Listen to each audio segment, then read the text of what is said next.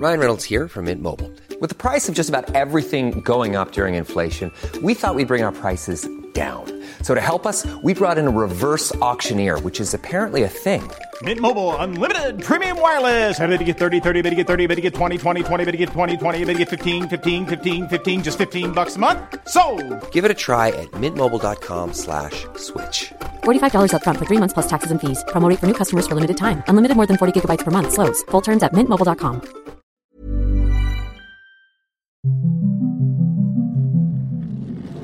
After the Apocalypse, a pandemic survival story.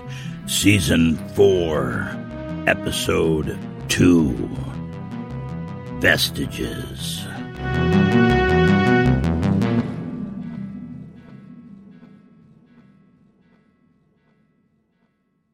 The brake lights on the lead vehicle flashed bright red. Brent was pulled from his doze by the grab of the seatbelt. He slid his hands down his thighs, smoothing the creases of his khaki pants the best he could, and craned his neck to look around the black Suburban for what the delay might be now. The tinted windows made it hard to see much. This trip, that should have taken a couple of hours, looked like it would consume most of the day. They were continuously slowing or stopping to navigate obstructions. It seemed endless. The apocalypse was becoming increasingly hostile to efficient travel. The dead world didn't care about Brent's agenda. Like an anaconda slowly squeezing its prey to death, the apocalypse was grinding down the pace of life. In addition to the decaying, abandoned vehicles, there were downed trees and washouts. They were forced to stop and move obstacles or seek alternate routes or even to backtrack where the road was completely impassable. And here was yet another stoppage. From what Brent could see, it looked like a pile of brush from another downed tree. His driver put their Suburban in park and got out to help the other driver clear the road. Brent ran a hand through his short-cropped hair and wondered whether he should get out and help. But he didn't want to get pitch all over his hands and clothes. He didn't want to show up at the meeting with this new group looking like a groundskeeper. First impressions mattered. He wasn't sure what kind of impression he was going to make, however, showing up with 2 vehicles and 3 people. Quite the impressive entourage for the rump government of these United States of America. But the extra vehicle would be useful if he found any new recruits that would be willing to return to the bunker with him. It also meant that they had a spare if one broke down, which these vehicles had a habit of doing now that the maintenance staff at the motor pool were gone. He shifted his weight and pulled the Sig Sauer M18 pistol from its holster in the 4 o'clock position on his back hip. It was digging into him a bit, but that slight discomfort had always brought him peace of mind, like knowing where your phone or wallet was. Except who cared about phones and wallets anymore? He checked it from many years of drilled-in habit. Clean your weapon before you clean yourself had been drilled into him by more than one NCO. Each time he ventured out from Knoxville on one of the general's diplomatic missions, the road got worse. How long would it be before they were impassable? How could they rebuild the country if the infrastructure crumbled faster than they could repair it? As much as he'd like to, he couldn't shut off his brain from planning. He had problem-solved many times throughout the 15 years of force protection work and recruiting in the Marine Corps before he was medically discharged. The last 5 years at Oak Ridge as an emergency manager kept his brain active as well. From his early days with the Marines to his undergrad on the other side of the river, he was always a problem solver and a plan maker. Now they would need a plan to keep the roads open. But why? Why should they care? Brent always started with the why, because good roads made for a functioning state. Roads carried commerce and armies and influence. Since the beginning of civilization, good roads were part of the equation. Didn't all roads lead to Rome? Without roads, the country would devolve into disparate, geographically separated localities. Each little town of survivors would dig a moat and build a wall and seal themselves off for safety. The world would regress to a series of local hill forts like Dark Age Europe. That would be the end of the nation-state. He couldn't stop himself from rolling this infrastructure challenge around in his head. How could they maintain the roads and bridges and lines of communication when the central authority lacked the resources and manpower to do so? The only sensible plan, Brent figured, would be to get the local survivors involved, motivate the locals to make it one of their priorities, decentralize the problem. Each survivor settlement needed to maintain physical and commercial communication with the next until they were all connected into a commonwealth. With time, that would work. He filed the plan away for future consideration and laid his head back to stare at the scuffed roof of the Suburban. They had enough good plans. What they lacked was people to execute them, and that's why these trips were important. Brent had to rally the locals, to get all the arrows pointed in the same direction, to get everyone working to rebuild not just the roads, but the state, the country, and all the infrastructure and institutions before they were lost, before it was too late. And so Brent went on these diplomatic recruiting missions to bring more survivors and communities back into the fold, to get them on the inside, working together to rebuild. To hear the general talk, their mission was nothing less than saving the world. Saving the world. Brent wasn't so sure about saving the world, but he could get behind saving America. As long as the general's vision was true to that, Brent would put his head down, do his duty, and do the best he could, like he had always done. It was important, not just to recruit people to help rebuild the state, but to give them hope as well, to let the survivors know that the state was still out there, working and fighting for them, to give them some structure, something to rally around, and hopefully keep them from killing each other in the power vacuum of the apocalypse. Focus that energy on rebuilding instead of fighting.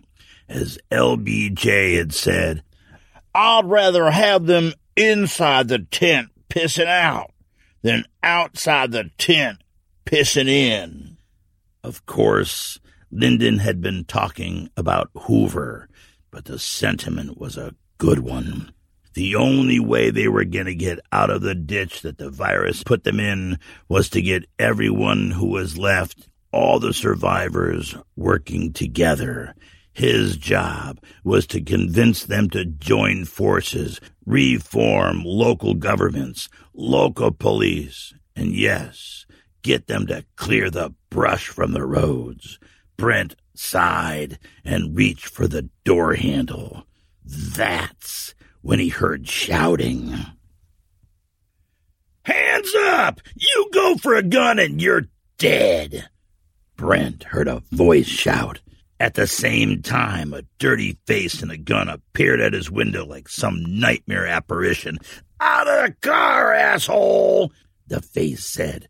Brent smiled an appeasing smile and raised his hands in surrender and slowly reached for the door handle. There were 3 of them, dirty and tired-looking. They smelled of an organic dankness like ghouls risen from a peaty bog. And there was another smell, a smoky smell that Brent recognized, the smell of a battle. These men must be from the conflict they had seen. More than your run-of-the-mill bandits then. Deserters or retreating combatants. Brent would need to be careful. These men wouldn't have anything to lose. Brent casually scanned the perimeter to see if there were others hiding nearby. 2 of them held their rifles pointed at Brent and Brent's men who had been clearing the road. A third, evidently wounded, slouched behind them, holding his arm in a blood-stained sling. Brent would feel them out. Who knows? Maybe he could recruit them. One of the dirty men looked at Brent and assessed the sport coat, the clean-pressed shirt, and the neat khakis over spit-shine shoes. "Going to a party, pal?" Brent responded levelly and without fear. "I'm on a diplomatic mission to find and recruit survivors. Why don't you put down the guns and we can talk about it?" He smiled his diplomat smile and held eye contact. "Who exactly, or what are you recruiting for?" The man scoffed. "The government," Brent responded. This provoked a guffaw from the man, and he addressed the others. "He's from the government. Now don't that beat all?" Brent said nothing else. The silence hung between them. The dirty men seemed more uncomfortable with the silence than he was. Eventually, the one who seemed to be the leader broke the silence. "Okay, let's stop screwing around."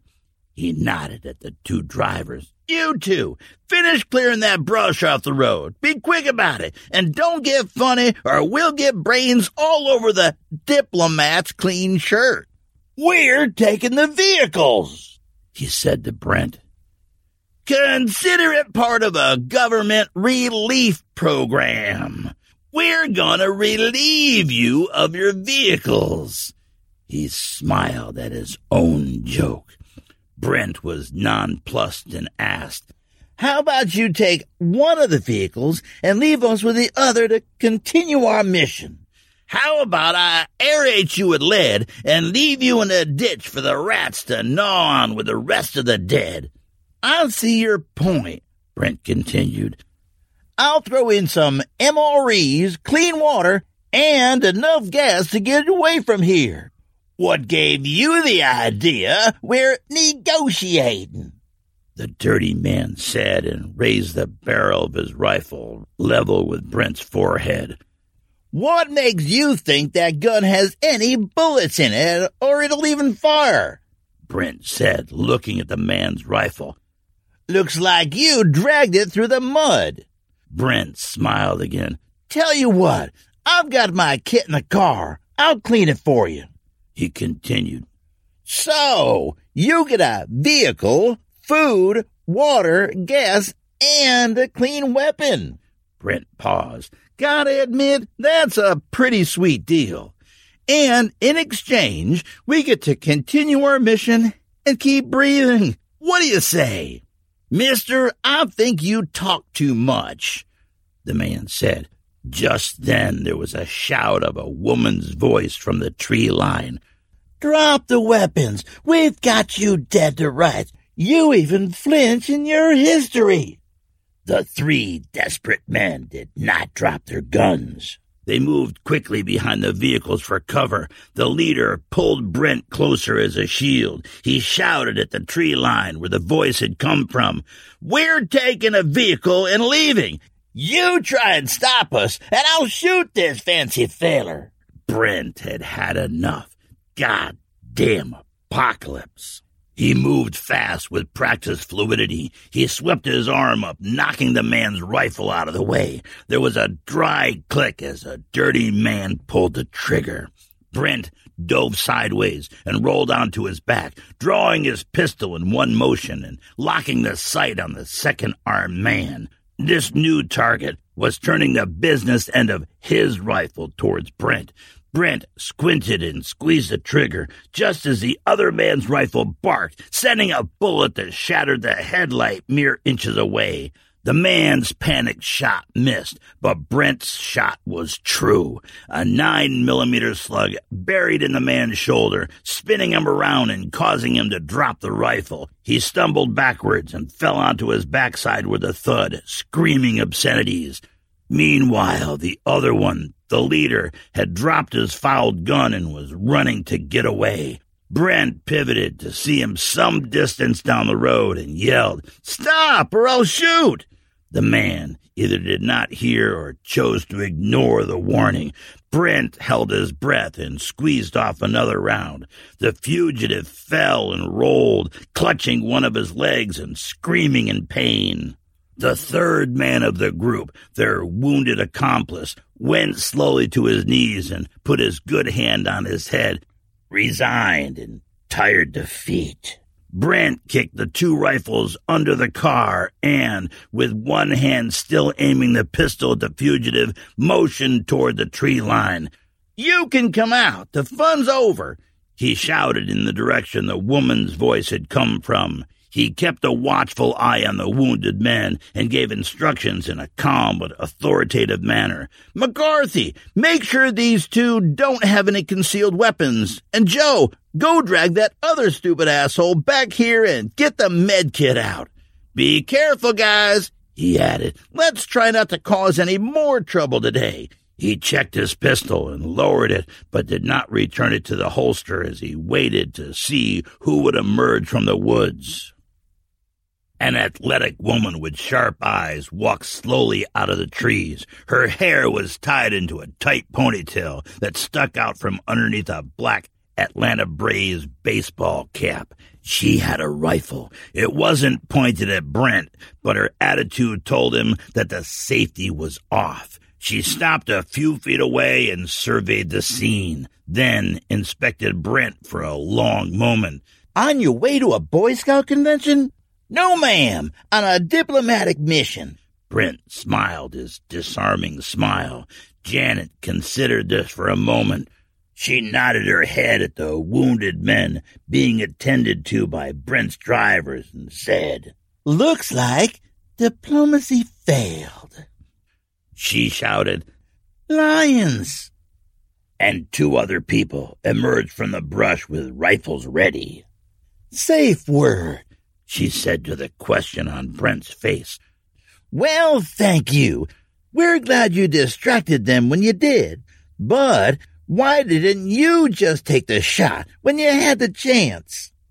Janet held his gaze and responded, "We're not all gunslingers. I didn't want to risk it."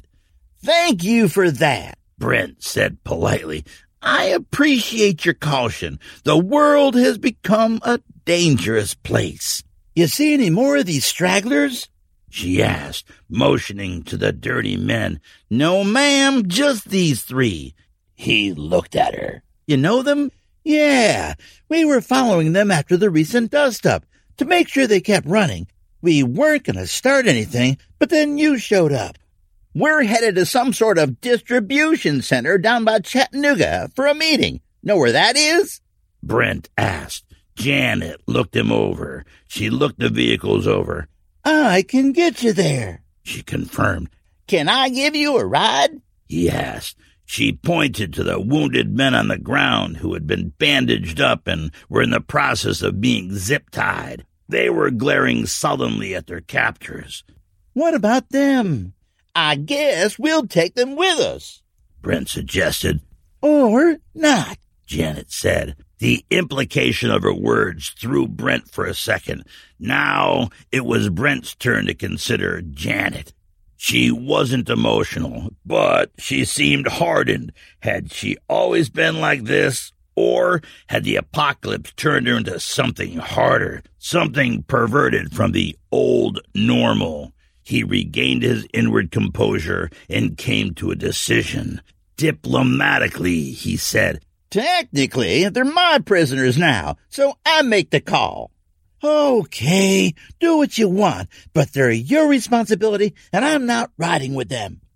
That matter settled, she seemed to soften and ask, "What do I call you?"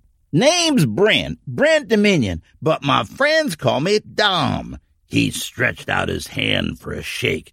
Janet hesitated, but finally grabbed the preferred hand, locking eyes and bearing down to make the handshake hurt.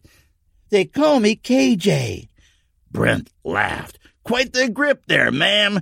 Tell you what, KJ, if you'd ride with me, I would be grateful for any information you can share about the distribution center and the people there. The wounded can ride in the other vehicle." He walked over to one of the Suburbans and held the door open for her like it was some sort of prom date. She shook her head and got in.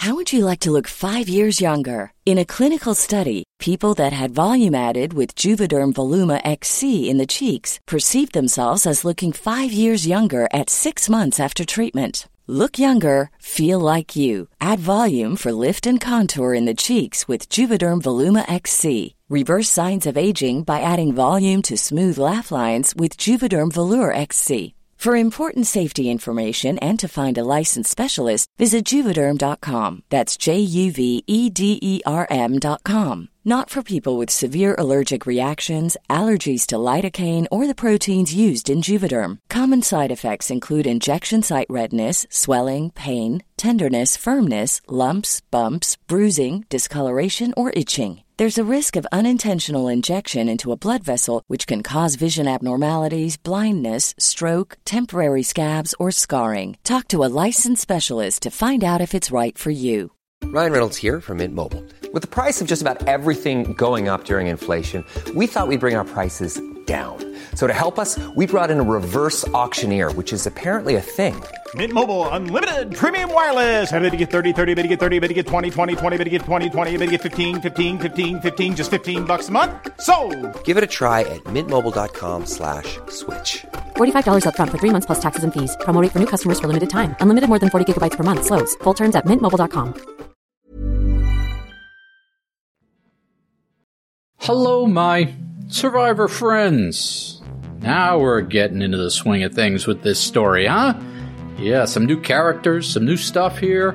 Got the whole thing going. And I got some great feedback on the first episode, so thanks for that. What do I want to talk about today? Well, I have this new email notification option on my website. Yeah, I figured out how to do it. And before I forget, because I would forget my own name if it wasn't written on the inside of my underwear, I figured out something new. Yeah, I set it up so that when I post these outro comments, these comments here, these discussions, with all the links, the hyperlinks, I post them on our website at oldmanapocalypse.com. I can also make it so it sends an email to anyone who wants it. I'm kind of lying. I can send it to the first 200 people who want it, then they're going to want to charge me money, but I'm willing to do that, and I'm only at 20 right now, so your odds are good.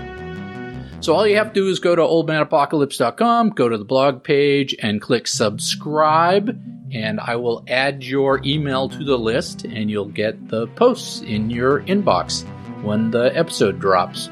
And honestly, there's nothing perfidious about my intentions here, except I'm going to need you to also provide your password, your bank account, your date of birth, and your social security number.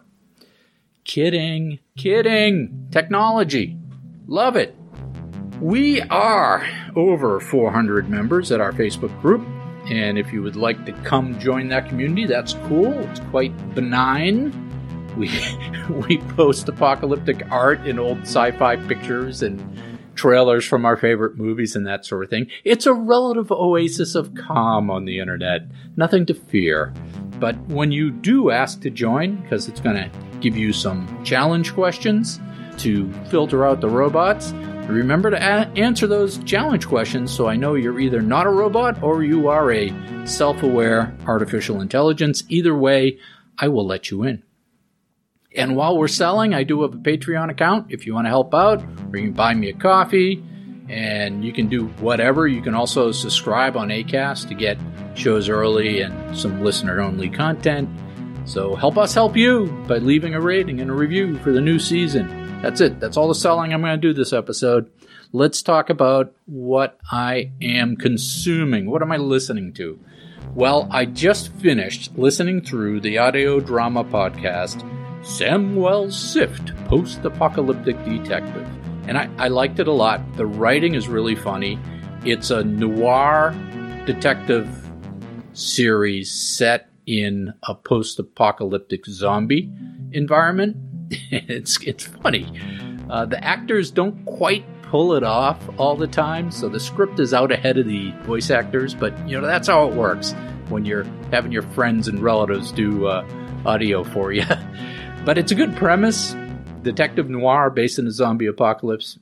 It sometimes crosses the line from noir into silly, but overall I did love the writing, and it was very funny at times and had a good comedic rhythm to it. So what am I reading now? Well, I just finished reading Red Harvest by Dashiell Hammett.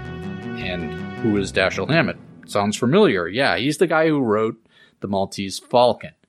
And again, I really like this noir, detective noir genre, and it sort of dovetails in with the Samuel Swift stuff, right? This is a full-on, probably one of the best examples of this detective noir from the 1920s. And the writing is just so unique that I really love it. He uses so much gangster or, that 1920s vernacular that sometimes I need to stop and reread a section just to understand what's going on. And it occurred to me, ironically, that I used to do the same thing when I was trying to read Shakespeare. So, this noir stuff, this 1920s gangster speak is just like a different version of English, which made me think about how the language drifts over a fairly short period of time. This book was written in a particular moment of time, which makes it very interesting as well, historically, because the plot is about a company town somewhere in the heartland of America. I think it's in Montana, that had labor issues. So some gangsters were called in to break up this labor movement, but unfortunately for the town, the gangsters decided to stay and they took over. At that point in time, when this was written, this was very topical. This wasn't something that was outside the pale. This was a common thing, these company towns. There were many of these towns across America where one capitalist set up a factory to make something and basically built their own town around it. I mean, Hershey, Pennsylvania is an example of that. On the one hand, they were single-handedly creating industry from scratch, just from whole cloth, as they say. And the lack of any kind of laws or controls on industry made for this period of rapid industrialization and growth and wealth for the capitalists and for the country. But, on the other hand, they lured in millions of cheap laborers to fuel these factories, and it wasn't always the best place to be a laborer.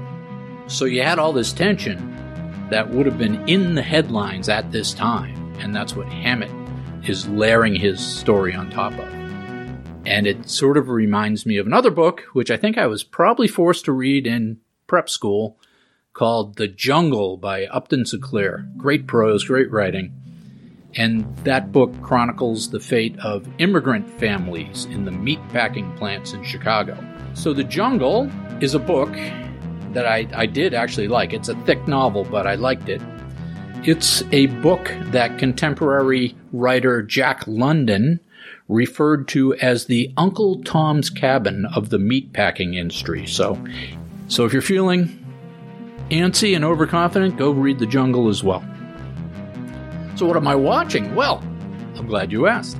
I have watched my way through a science fiction series on Amazon Prime called The Night Sky. Now, it is a bit of a slow burn for science fiction, but the character acting is top-notch. And it may be worth watching just for that, because it stars Sissy Spacek, who we all know, and J.K. Simmons. Now, I swear, J.K. Simmons is in every single movie or series on TV right now. Anything you've ever seen in the last 5 years, he's in it. He's a fantastic character actor. You nerds may know him as J. Jonah Jameson in the Sam Raimi Spider-Man movies, the recent ones. But at the same time that I was watching him portray this elderly man in The Night Sky, my wife was watching him portray an evil CEO who lifts weights and is bulked up in the Billy Bob Thornton series Goliath, which I only saw a couple of those when my wife was watching it, but I'm going to have to go back and watch Goliath because it is very Chinatown noir. And by Chinatown, I, of course, refer to the 1974 noir film with Jack Nicholson, Faye Dunaway, and John Huston, directed by Roman Polanski, which everybody always refers to Chinatown, but I'm not sure how many people have actually ever watched it. It's a good watch. Anyhow, in Night Sky, J.K., he plays half of an elderly couple who have a portal to another world, dimension, something, under their lawn shed. And as the story progresses, it loops in other characters. The plot thickens. It reveals more and more. And there are good guys and bad guys and action and such.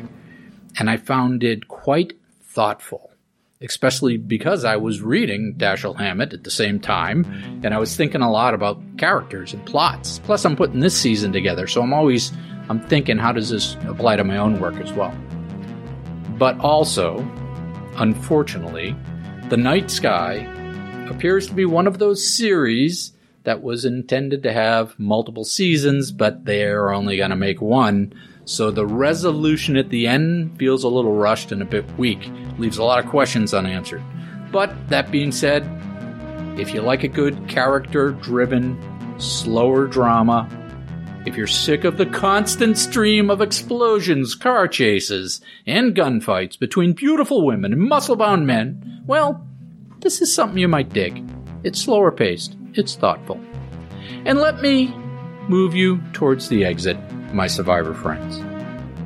I've got a new editor on staff to keep me honest as we start to introduce these new government-type characters. And being a writer is a bit like being a drug addict. Eventually, all of your family and friends are pulled in and impacted by your habit.